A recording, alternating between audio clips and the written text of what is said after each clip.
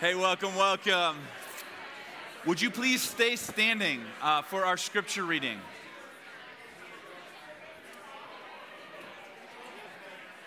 All right. All right, everyone. Hey, thank you for coming back to Center here.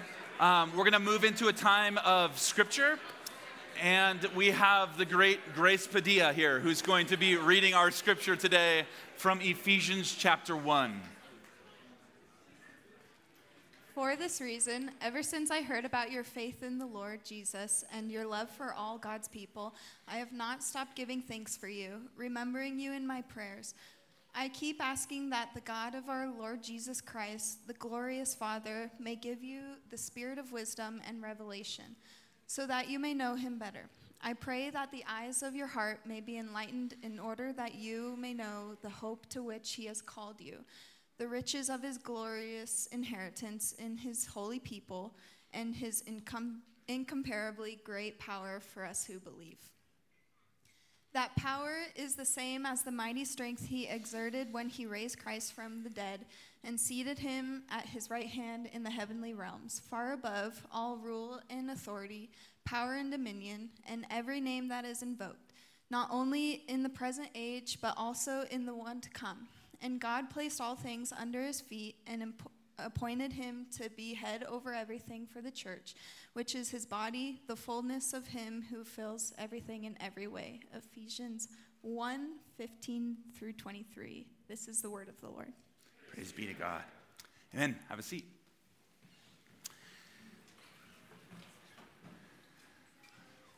So I am so thrilled to welcome you back for our winter series that we're calling A Fellowship of Burning Hearts. And this series is our lead-in to the Lent Prayer Room, which is now our second year praying 24/7 nonstop, 40 days and 40 nights during the days of Lent, right in this room behind me. And this year, the 24/7 prayer room starts February 14th, which I know is Valentine's Day. I don't decide when Lent starts, by the way. It just happens to be when Lent starts this year. And you might be wondering, and it's a valid question, why would you bother with doing a 24/7 prayer room where we book hours to come in at all hours of the morning and late at night to seek God in prayer? Why do that? Well, there's lots of reasons why. I'm just going to give you one for today. In a culture that preaches balance and doing everything in moderation, we are feeling called as a church to overdo it, to be excessive in one thing, which is our devotion to seek the presence of God as a matter of first importance in our life. Because we want God to be able to look down on our little community and to know that he has our hearts, that God has truly won our affection, our devotion. He has our love. We are not dispassionate. We are not apathetic. Our hearts are instead, by contrast, on fire with the love of Jesus. Now, I'm actually on board with most of the everything in moderation message. Like, I'm for 7 hours of sleep per night. I'm for drinking a craft beer and not 10. So I am on board with the everything in moderation message, except when it comes to our life with God. I think the excessive stretch goals like the 24/7 prayer room are necessary. I think I need this as much as you need this. I think this is why. Making a radical commitment to seek God's face in prayer is like a cleanse for our minds. See, the toxic things that dominate our attention in the digital age are being silenced in prayer. And instead, we're like curating our attention to be seeking God's presence, who he has promised us again and again is always with us. And that cleanse only lasts 40 days. It's not forever, but it's long enough to dramatically change the way we pray in the rest of our life. So my wife's idea this year, because she learned that Lent starts on Valentine's Day. So Grace had this idea. She said, why don't we spend our Valentine's Day date taking the first couple of shifts in the prayer room together. Now, I'm sure that for most of our culture, maybe our entire culture, and a lot of the Western church, that sounds fanatical and, quite frankly, let's just be honest, a little bit weird. And if that's you, let me just shift your paradigm a little bit. Valentine's Day was created in the 19th century, and it was made sacred in our country by a bunch of capitalists who wanted to have another thing to drive consumer spending between Christmas and Mother's Day. And by contrast, enjoying the presence of God is what we were made for from the very beginning and has been the chief end of mankind since he breathed into Adam and Eve the breath of life in the Garden of Eden.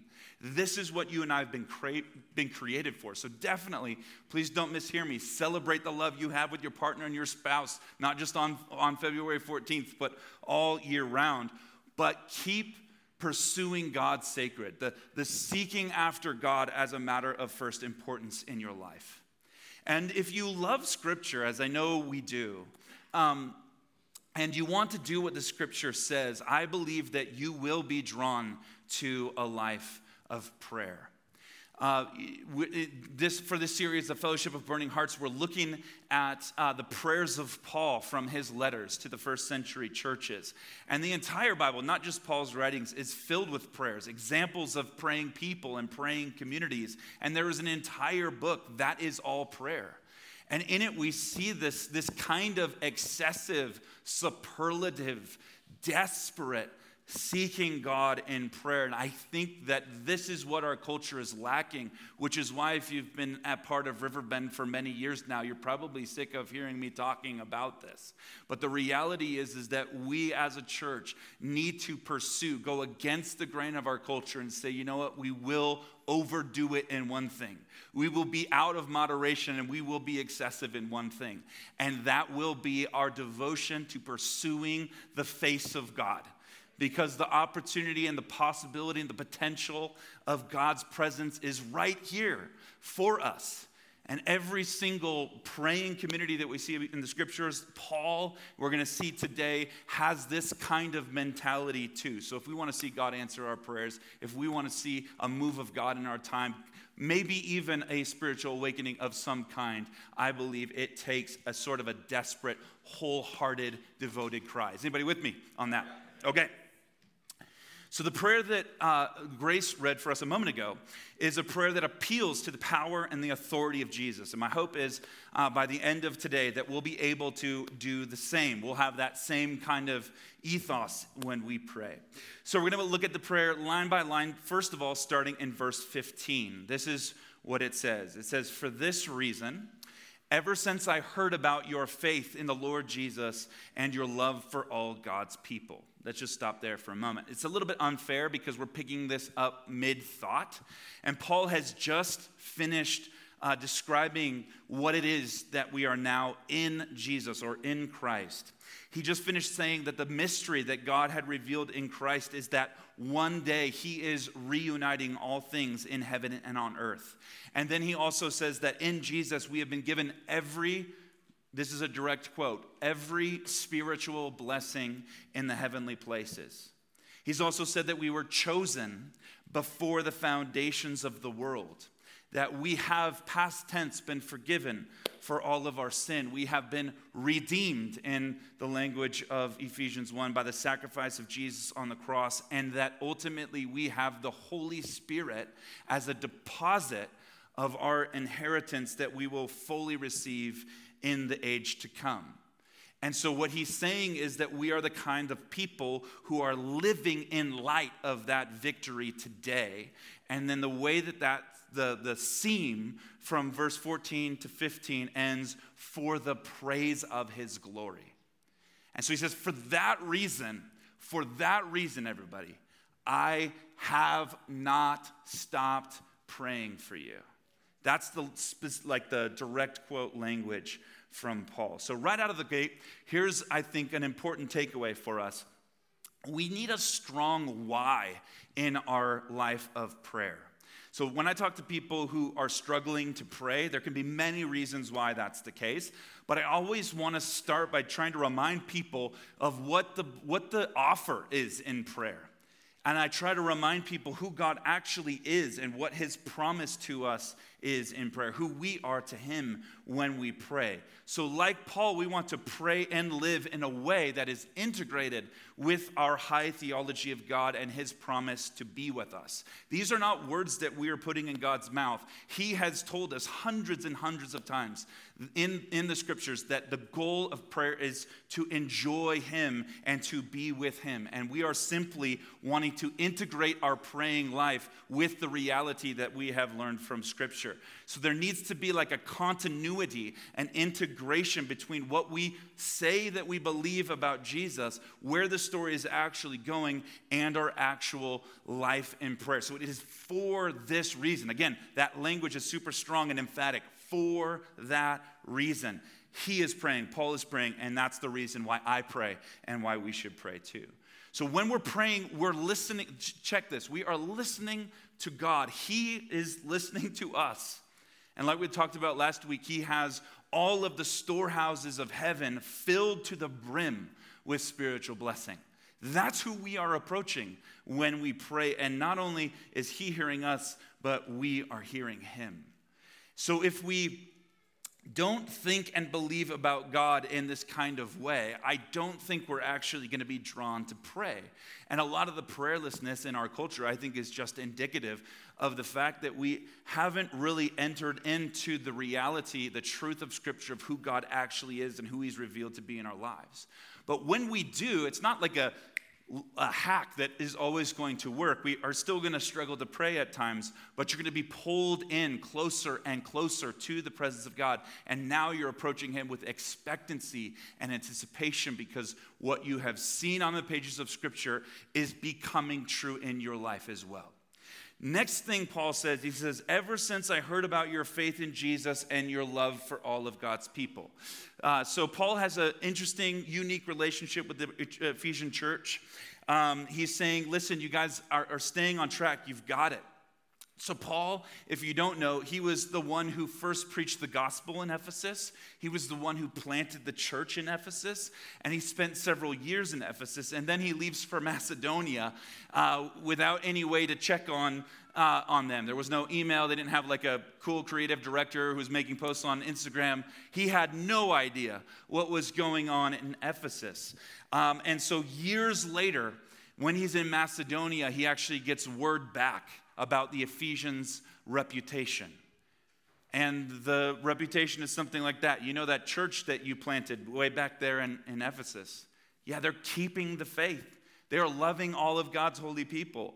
And so as the church planter, as the one who originally sowed those seeds and reaped that harvest, Paul, no doubt, is so thankful and grateful that they have kept the faith. And by the way, this is the reputation that we want to leave in our city as well. We just want to be those kinds of people who keep the faith. And all of our days are loyal and faithful to Christ.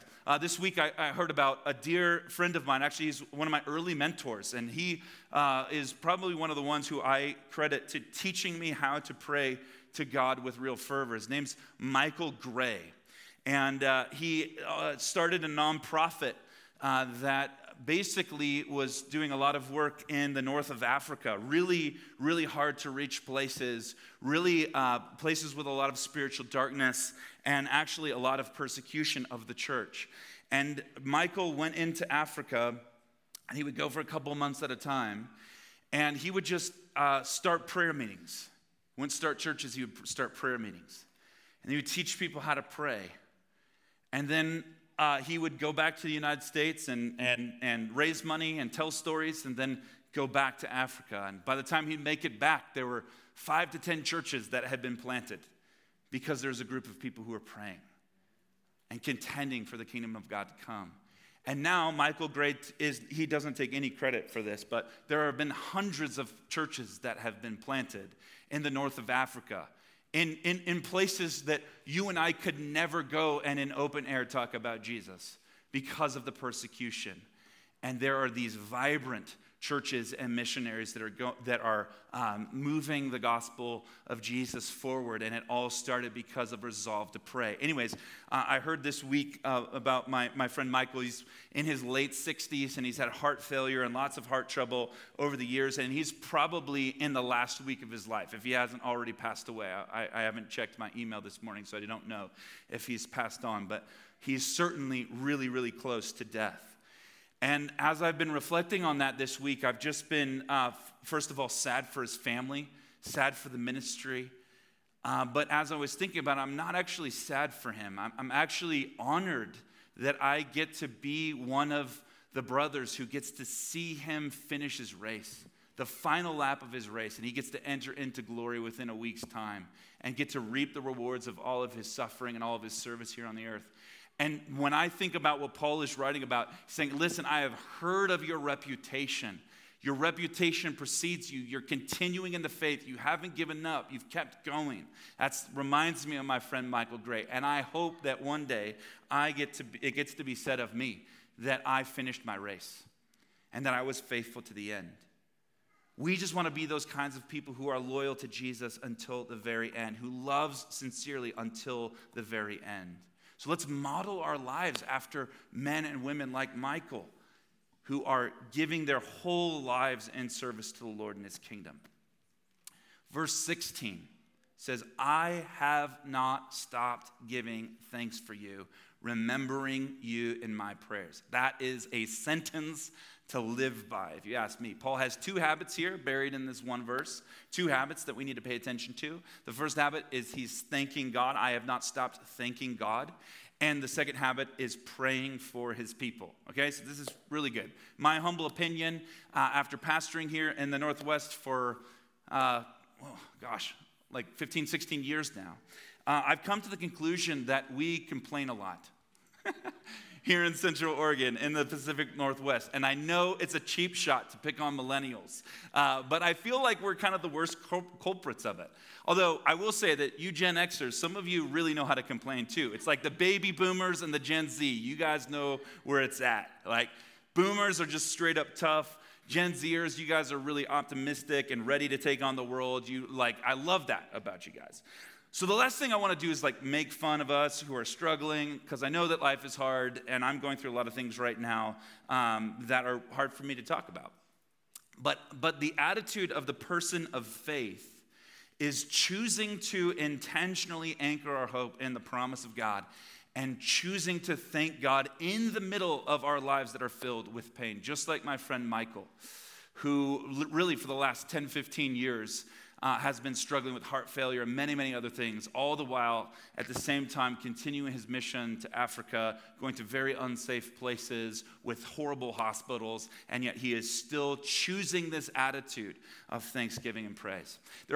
There's thousands of scriptures in the Bible that talk about thanksgiving. Just one of my favorites right now is Psalm 100, verse 4.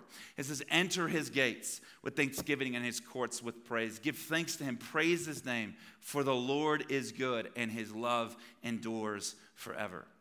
So there is something to be said about you and I choosing to be thankful. The Lord's Prayer starts out in a similar way. And Paul's life is a perfect example of this. The book of Philippians is a great example as well as Ephesians. But Paul's run out of Ephesus by people who wanted to kill him. His ministry started a citywide riot. And so I'm just wondering what it must have been like for the church at Ephesus, not having known whatever happened to Paul. The last time they saw Paul, he was running for his life because people wanted to kill him. Don't you think they would have maybe been wondering about him too? How's he doing? Has he gotten jaded? Has he, has his life, his faith started to unravel because he's been persecuted and hated so much? Maybe he's living in fear, looking over his shoulder or something like that. Maybe he's lost a little bit of his juice, just because he's been almost murdered and killed so many different times. But he answers back and he says, since I left you, I have never stopped thanking God. I have never, and that's not to say that he hasn't had anything to complain about. Surely he did.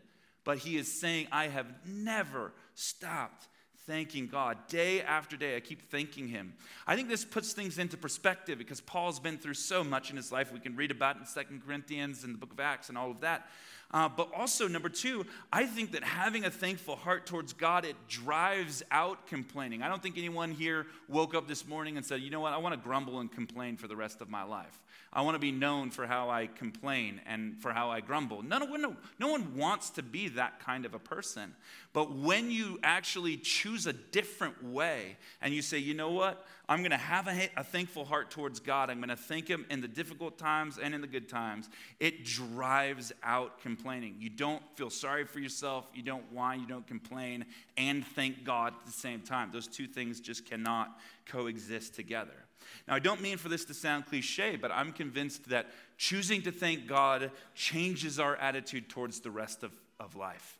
And I can just simply say from my own trials and my own hardship that in the worst of times, the ability to sit in those emotions and to feel those things, but then to also look past them. The things that are so front of mind and hard are easy to focus on, but instead to sit in those emotions, not deny how we're actually doing or how we're actually feeling, but then choosing to focus on the praiseworthy character of God and thank him for being him. This fundamentally changes our attitude towards the rest of life. And if you join us for any of our weekly prayer meetings, we have several each and every week. And if you join us in the prayer room, we always encourage you to start with thanksgiving. Start by not just thanking him for what's front of mind, but actually begin to sit in and remember, call to mind the good character traits of God and thanking him for it. So Paul never stopped thanking God, and he also never stopped praying for his people. He never stopped praying for his people. The great Eugene Peterson once wrote this: prayer is the cradle language of the church. This is our mother tongue. I love that. Going to God in prayer is like coming home. It's nostalgic. It reminds us of who we are, where we come from. It's centering. It's meant to bring us back to this place of true north. The whole point of our existence comes into focus when we really learn to pray. And again, for Paul, this is about living into what he knows is true about Jesus. Jesus is the one who has been given all authority. And then he has given me the Spirit, the Holy Spirit, as a guarantee of my inheritance. And remember, he is a lavish, lavish gift giver. We learned that last week. So in total confidence, I am constantly praying to him because he's going to keep transforming my life. That is Paul's attitude when he says, I have not stopped praying, thanking God and praying for each of you. So this totally tracks in my life as well. One of the reasons why I'm so geeked out on prayer and why I keep calling you to prayer, and it's going to be the focus of our church until kingdom come, is because my life has been transformed by answered prayers. Sure, I've had tons of unanswered prayers, but my life has been transformed by the answered prayers as well. Some of you in this room are a direct answer to prayer that I've had in the past. Others of you may not know this, but we prayed that the Lord would give us a space to gather in, and this was a direct answer to prayer. So we are living in a transformed existence due to God's readiness and willingness and longing to answer our prayers. So I'm praying for some things right now that I can't even really talk about, but they're bigger things that I've ever prayed for ever before, and I believe that we're going to see God answer some of those.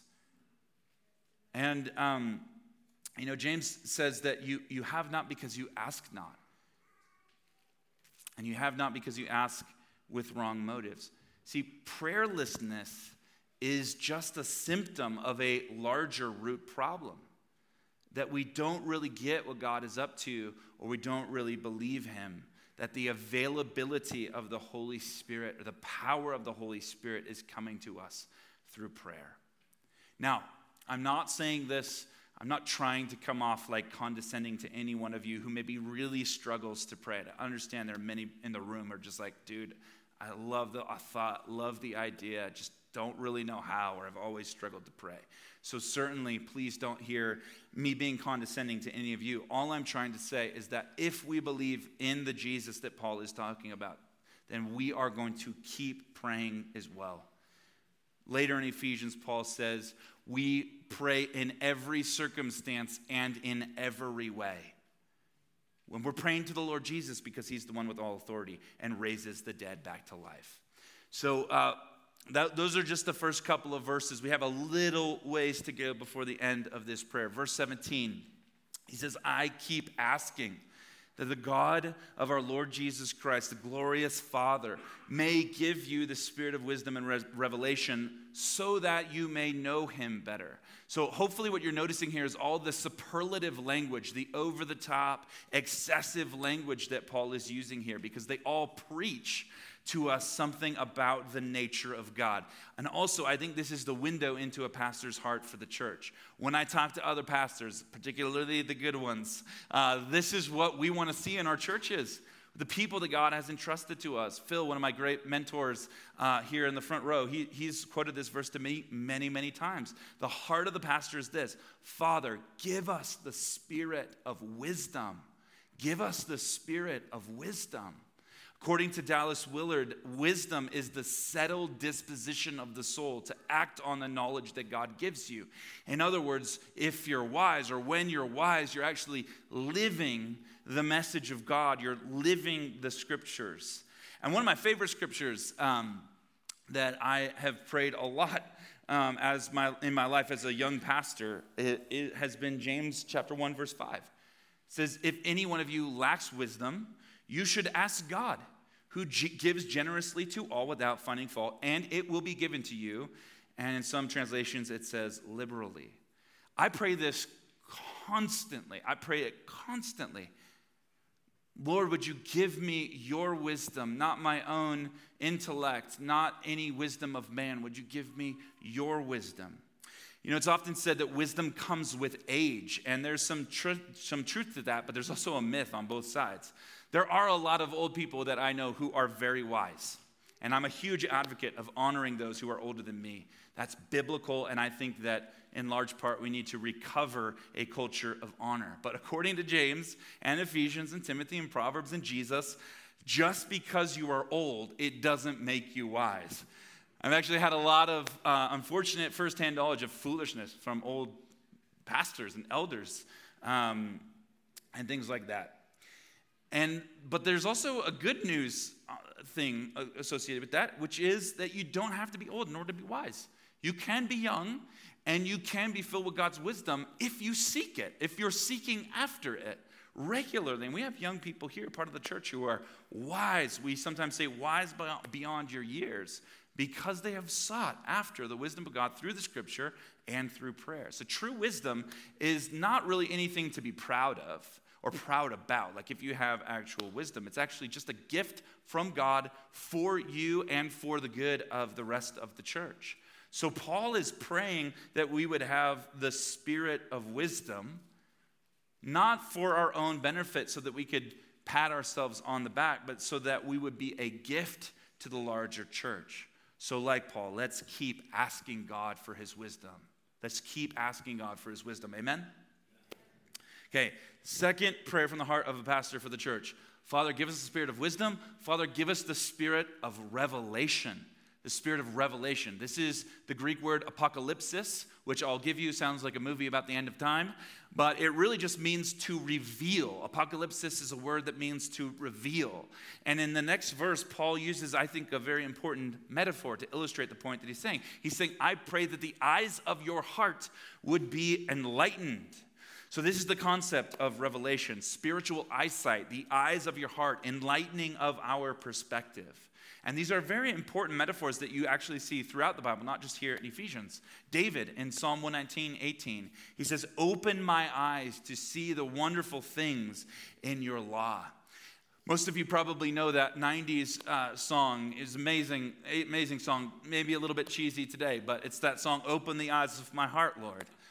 I would sing it for you, but then we'd all have to go home early because I have an uncomfortably bad singing voice. Maybe Natalie and Grace will lead it for us later. What is that song? Open the eyes of my heart, Lord. But the biblical root of this concept of our eyes being opened is actually way further back than you might expect. Genesis chapter 3. There is this moment in the Garden of Eden where the serpent, who represents the kingdom of darkness, represents the embodiment of evil, Satan. And he is tempting Eve. And this is what he says to Eve. He says, "For God knows that when you eat from the tree of the knowledge of good and evil, your eyes will be opened, and you will be like God, knowing good and evil. And when the woman saw that the fruit of the tree was good for food, pleasing to the eye, and also desirable for gaining wisdom, she took some and she ate it. She also gave some to her husband who was with her, and he ate. And then the eyes of both of them were opened, and they realized that they were naked, so they sewed fig leaves together and made coverings for themselves." So this is a very familiar story to most of us here. Here's the deception that Satan was trying to deceive Eve with. When you eat this tree, you won't need to take God's word for it anymore. You'll be wise yourself. You'll know what's good and evil. Your eyes will be opened. You'll be able to trust yourself, and you don't have to trust God anymore. That was the temptation. And Eve said that, that sounds pretty good. She takes the bait. The rest is history. And the Bible actually tells us that in some respects, their eyes are opened. Their innocence turns to like a painful realism about the consequences for their actions. But trusting in ourselves is not, it turns out, all that it's cracked up to be. So when you fast forward to Luke chapter 24, this is after Jesus' victory that he wins on the cross, after the resurrection. It's Easter Sunday. Jesus goes for a stroll with a few unsuspecting disciples on the road to Emmaus. And after they sit down and share a meal, he prays. And in Luke 24:31, it says, "Then their eyes were opened and they recognized him." So I love this. The kingdom of darkness corrupted our vision of God and corrupted our vision of ourselves at the fall. And then Jesus comes, and one of the consequences, or one of the results, one of the victories of Christ is that he restores our sight to reveal God to us again. One final scripture on this before we move on. 2 Corinthians chapter 4, verse 4 says that the God of this age has blinded the minds of unbelievers, so that they cannot see the light of the gospel that displays the glory of Christ, who is the image of God. Now check this. For what we preach is not ourselves, but Jesus Christ as Lord, and ourselves as your servants for Jesus' sake. For God, who said, "Let light shine out of darkness," made his light shine in our hearts, to give us the light of knowledge of God's glory displayed in the face of Christ. Now, if that doesn't stir your heart, check your pulse, because this is an extremely hopeful promise. When we pray, "Father, give us the spirit of revelation," we're saying, God, shine your light in our hearts, Lord. We want you. We desire you. We long for you. Are you guys still with me? Yes. Okay. The results of these prayers for wisdom and revelation are this: so that you may know him better. So the results of these prayers, friends, is that we would know the Lord. At the core of our faith is a personal God inviting us into relationship with him. So the reason why we are praying is so that we would deeply know, intimately, like family, the character of God and the love of God, and that we would truly experience him. And this is why, again, I find it to be so tragic when people view prayer as a chore. What do you want me to do? Okay, I guess, if it means that much to you, fine. I'll do an hour in the prayer room. Sure. It's a tragedy when we view prayer as a chore like that. I want us to start viewing your time in prayer as like a date with your soulmate, as the one you long for. Please don't get hung up on that being cliche. Maybe think of it like this. View your prayer time as a moment that you spend with your hero. I want you to think about this, because this has occurred to me many times in my life. those of you who know me well, you know one of my heroes is Elon Musk. I know that's really not hip or trendy to say right now. He's a very polarizing figure for all kinds of reasons. I respect his ambition. The dude wants to colonize Mars. I mean, like, that's ambition. Say what you will about the guy, that's ambition. And it impresses me. And so if I got the chance to hang with him, I'd be like all over it. Book it in my Google Cal, clear the buffer the rest of my day so I'd have plenty of time to be with just him, borrow a friend's Tesla or something like that for the whole experience. Just wanting to be there, be prepared to spend an hour with this icon of Western progress. But play that scenario out a little bit. What can Elon actually do for me? He's human. He's broken just like me. He's only worth a few billion. So what can he really do? He's only got power over some parts of Texas and Twitter. I doubt he'd really give me the time of day, maybe some of his time and a little advice.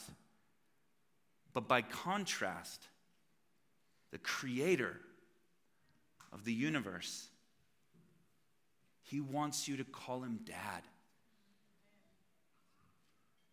He calls you his love. He says that he's jealous for your heart's affection. And he has deployed the riches of heaven to redeem you and adopt you as his own. He has stopped at nothing to win you back to himself. And his desire, his heart, longs for you. And our invitation is to simply answer his love by looking at prayer as a moment in time where we get to connect and commune and spend with that kind of God. And I wish there was a way that I could emphasize that point even more. Because I fear that in our culture we've grown so used to the concept of God with us that we actually miss the wonder and the majesty of it. And this is why we make excessive commitments to the things like the prayer room, to recapture the wonder and the majesty of being with God himself. Paul goes on to say, he says he prays for the Ephesians that they would know the hope of their calling and the riches of their glorious inheritance in his holy people. So the person of Christ is the prize, is the reward of prayer. Prayer isn't a means to an end. It is in itself an end because we're connecting with God himself. But then he goes on to pray for a bunch more stuff. He says, I want you to have the hope of your calling. Which again, we're pretty locked into our cultural vantage point. We're like really into Mount Bachelor. Some of us are planning out brunch later and what we're going to do after this is over. But you have to imagine the first century audience of this letter. Paul, who planted the church, was thrown out of town a couple years prior. They were a small persecuted house church in like the regional mecca of paganism. There's all kinds of pagan worship going on. So the outlook of life in Ephesus was very grim. But Paul is praying for their hope. He's saying, I pray that you would know, that you would experience the hope of your calling. I'm speaking to you, Riverbend Church, like each and every one of you have a divine vocation. You have a calling. You have a God-given identity, and you belong in the family of God. You have a place at his table. He has welcomed you in, and there is a very real hope in times of trouble because God has destined you to be his son or daughter. And that is the hope of your calling. And we need to be anchored in that hope. We need to choose to anchor ourselves in that hope. And the only way we do that is by staring into the face of God and taking him up on his offer to enjoy time with him. We have different issues here in the Western culture than the first century culture. First century church was very restricted. They're sort of living underground. We, on the other hand, we have way too much freedom than we know what to do with. Sociologists are studying this right now, that there are way too many options, way too much freedom. And it's actually paralyzing a generation in fear, insecurity about future and stuff like that. So the freedom to choose whatever we want, for ourselves. If that were the key to a happy life, we would be the most hope-filled generation on record. However, all of the research suggests that freedom is the key to happiness is actually a real myth. And as the people of Jesus, we need to be assured in the hope of our actual calling, which isn't the freedom to do whatever we want or the freedom to be able to control outcomes, but it actually is a freedom that comes with knowing Christ. I don't know what the next 20 years will hold, but the one thing that I do know for certain is that I belong to King Jesus. I belong to him. And one thing I do know, I don't know what the next 5 years will hold, but I will know that if the Lord tarries and if the Lord doesn't return, I know exactly how I'm going to be spending my time. I'm going to be spending my time pursuing the Lord himself. So I want to just pose this as a question to you. Will you join us? Will you join the leadership of our church being a prophetic witness to our culture that is saying, you know what? We have hope in Christ. And here's the evidence of that fact, is what we devote ourselves to. Demonstrates the hope that we have. Spirit, through Paul, also wants us to know the riches of our inheritance. If you are in Christ, you are headed towards a great reward. Again, in our stream of the church, we really don't talk about this that much, but Jesus teaches us to actually be motivated by the rewards of heaven. Be motivated by the rewards of heaven. Paul's not bashful about it either. He's banking on the return that he is going to get from all of his sufferings on earth. And he says in 2 Corinthians, it will far outweigh all of what I've experienced in this life, and it is storing up for me an eternal weight of glory beyond comparison.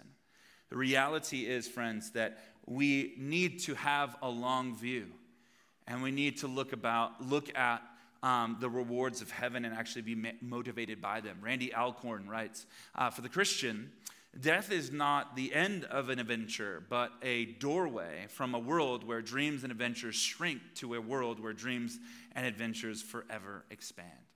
And this is the hope of what my friend Michael Gray is about to step into. He's about to step into that.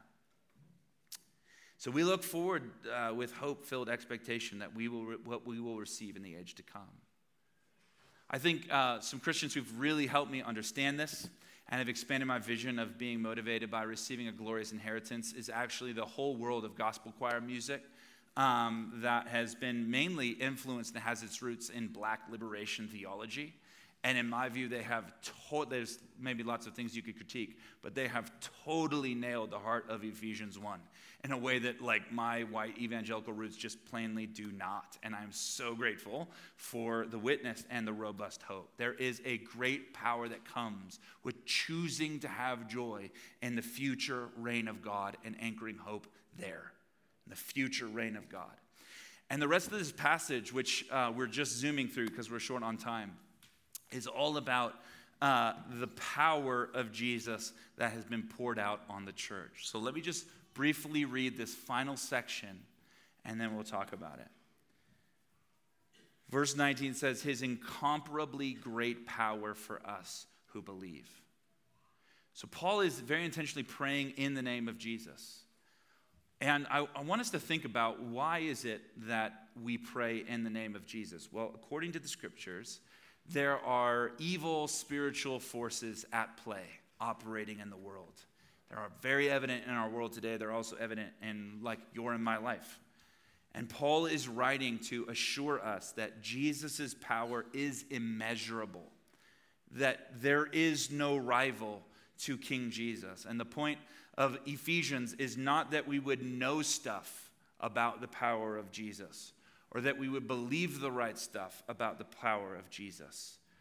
The point of Ephesians is that we would be able to experience and live the power of Jesus. Who's the power for? Look at verse 19. The power is for us who believe. The power is for us who believe. That's what the power is being manifest for, is for us. So the point of Ephesians is that we would not just know about or believe the right things about Jesus' victory, but that we would participate in the victory of Jesus.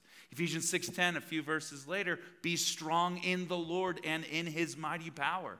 So our society's confusion and skepticism around the demonic, even maybe our fear of the things of the demonic, has actually kept us from harnessing the authority of Jesus that we have been given through Jesus. And so when I coach people to pray, we're always praying boldly and clearly in the power and in the authority of Jesus. And then he goes on to describe what that power is actually like.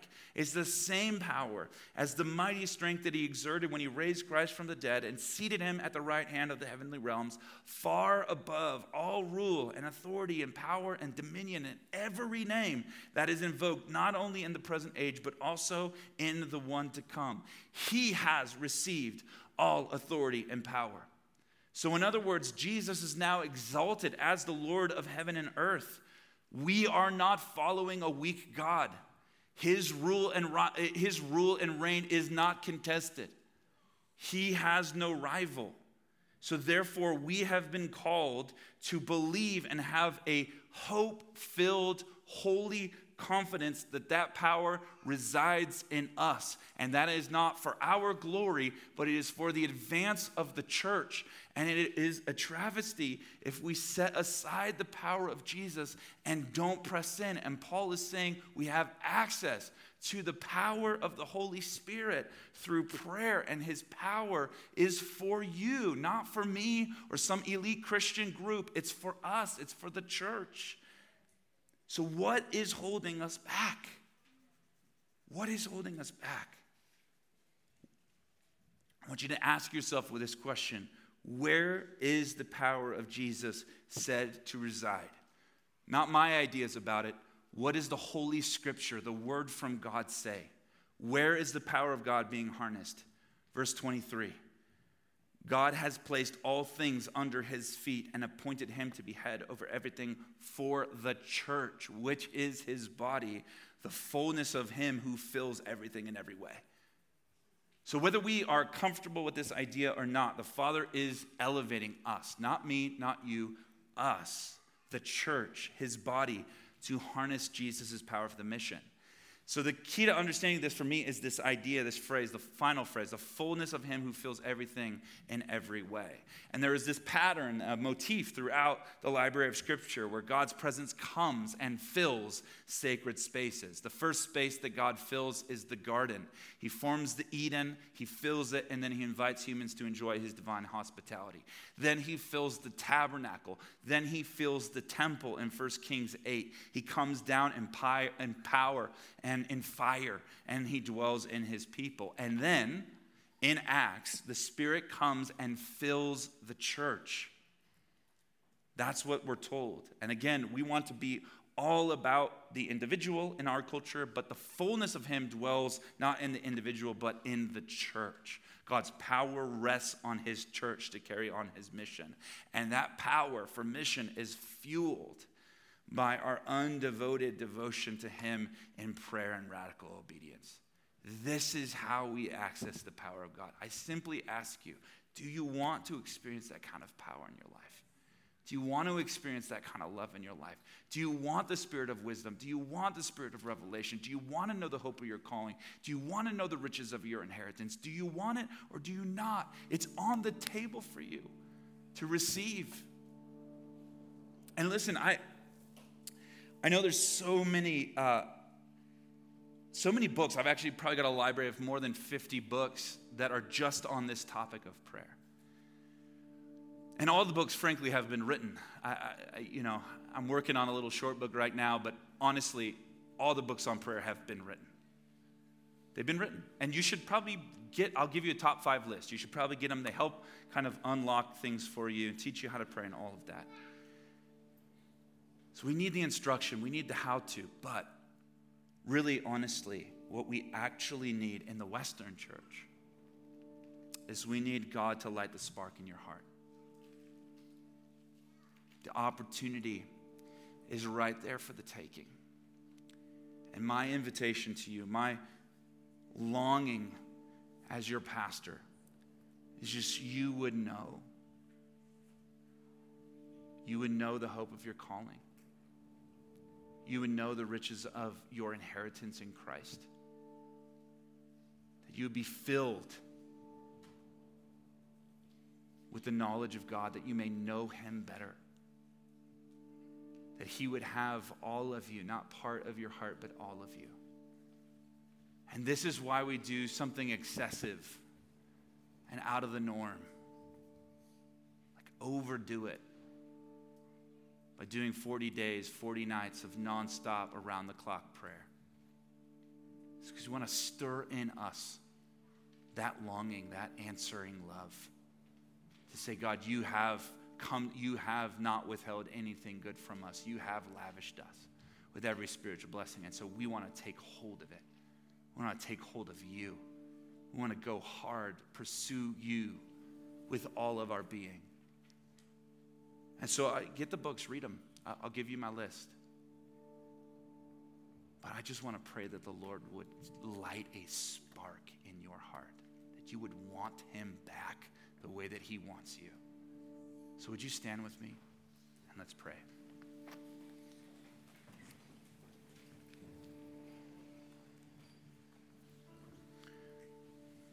So I encourage you to just open your hands with me.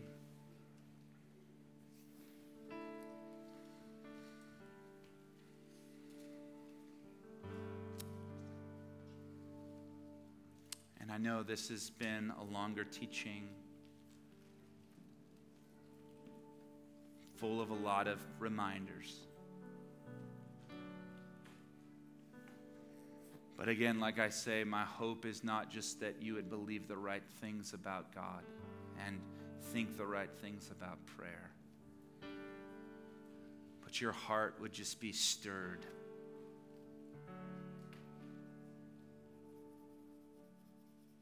With this passion for him. So God, I just pray over my friends in Jesus' name.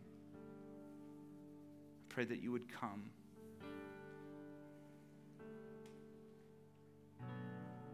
I pray that you would stir a passion in us. I pray that you would light a fire in us. I pray that we would take you up on this opportunity to seek you, to gaze into the beauty of your face, King Jesus. Revive us. Awaken us.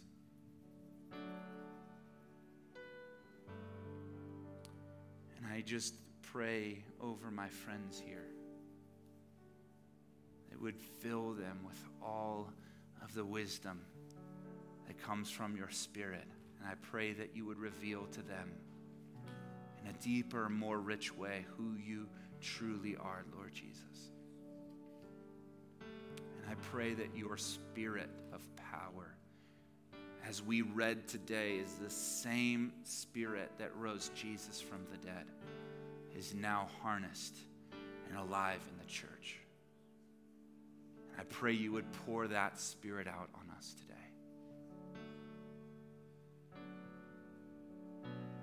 Build in us a resolve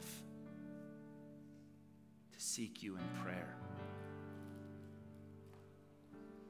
We confess that there's a lot in this life that we don't know what's coming around the bend. We don't know what's coming in the next months and years, but what we do know is, should you tarry, what our life is all about. Our life is about pure devotion, pure worship, pure seeking and pursuit of you. So we pursue you here in this gathering. We turn our hearts to you now, Lord Jesus. And it's in your name that we pray. Amen. So this time of worship is a response to all of the beautiful truths that we just discussed and talked about together. And I pray that you enter into full-hearted worship and praise. We also have the tables of communion that are open now for you to come and take back to your seat, and we'll celebrate together in just a moment. Let's give the Lord praise and honor.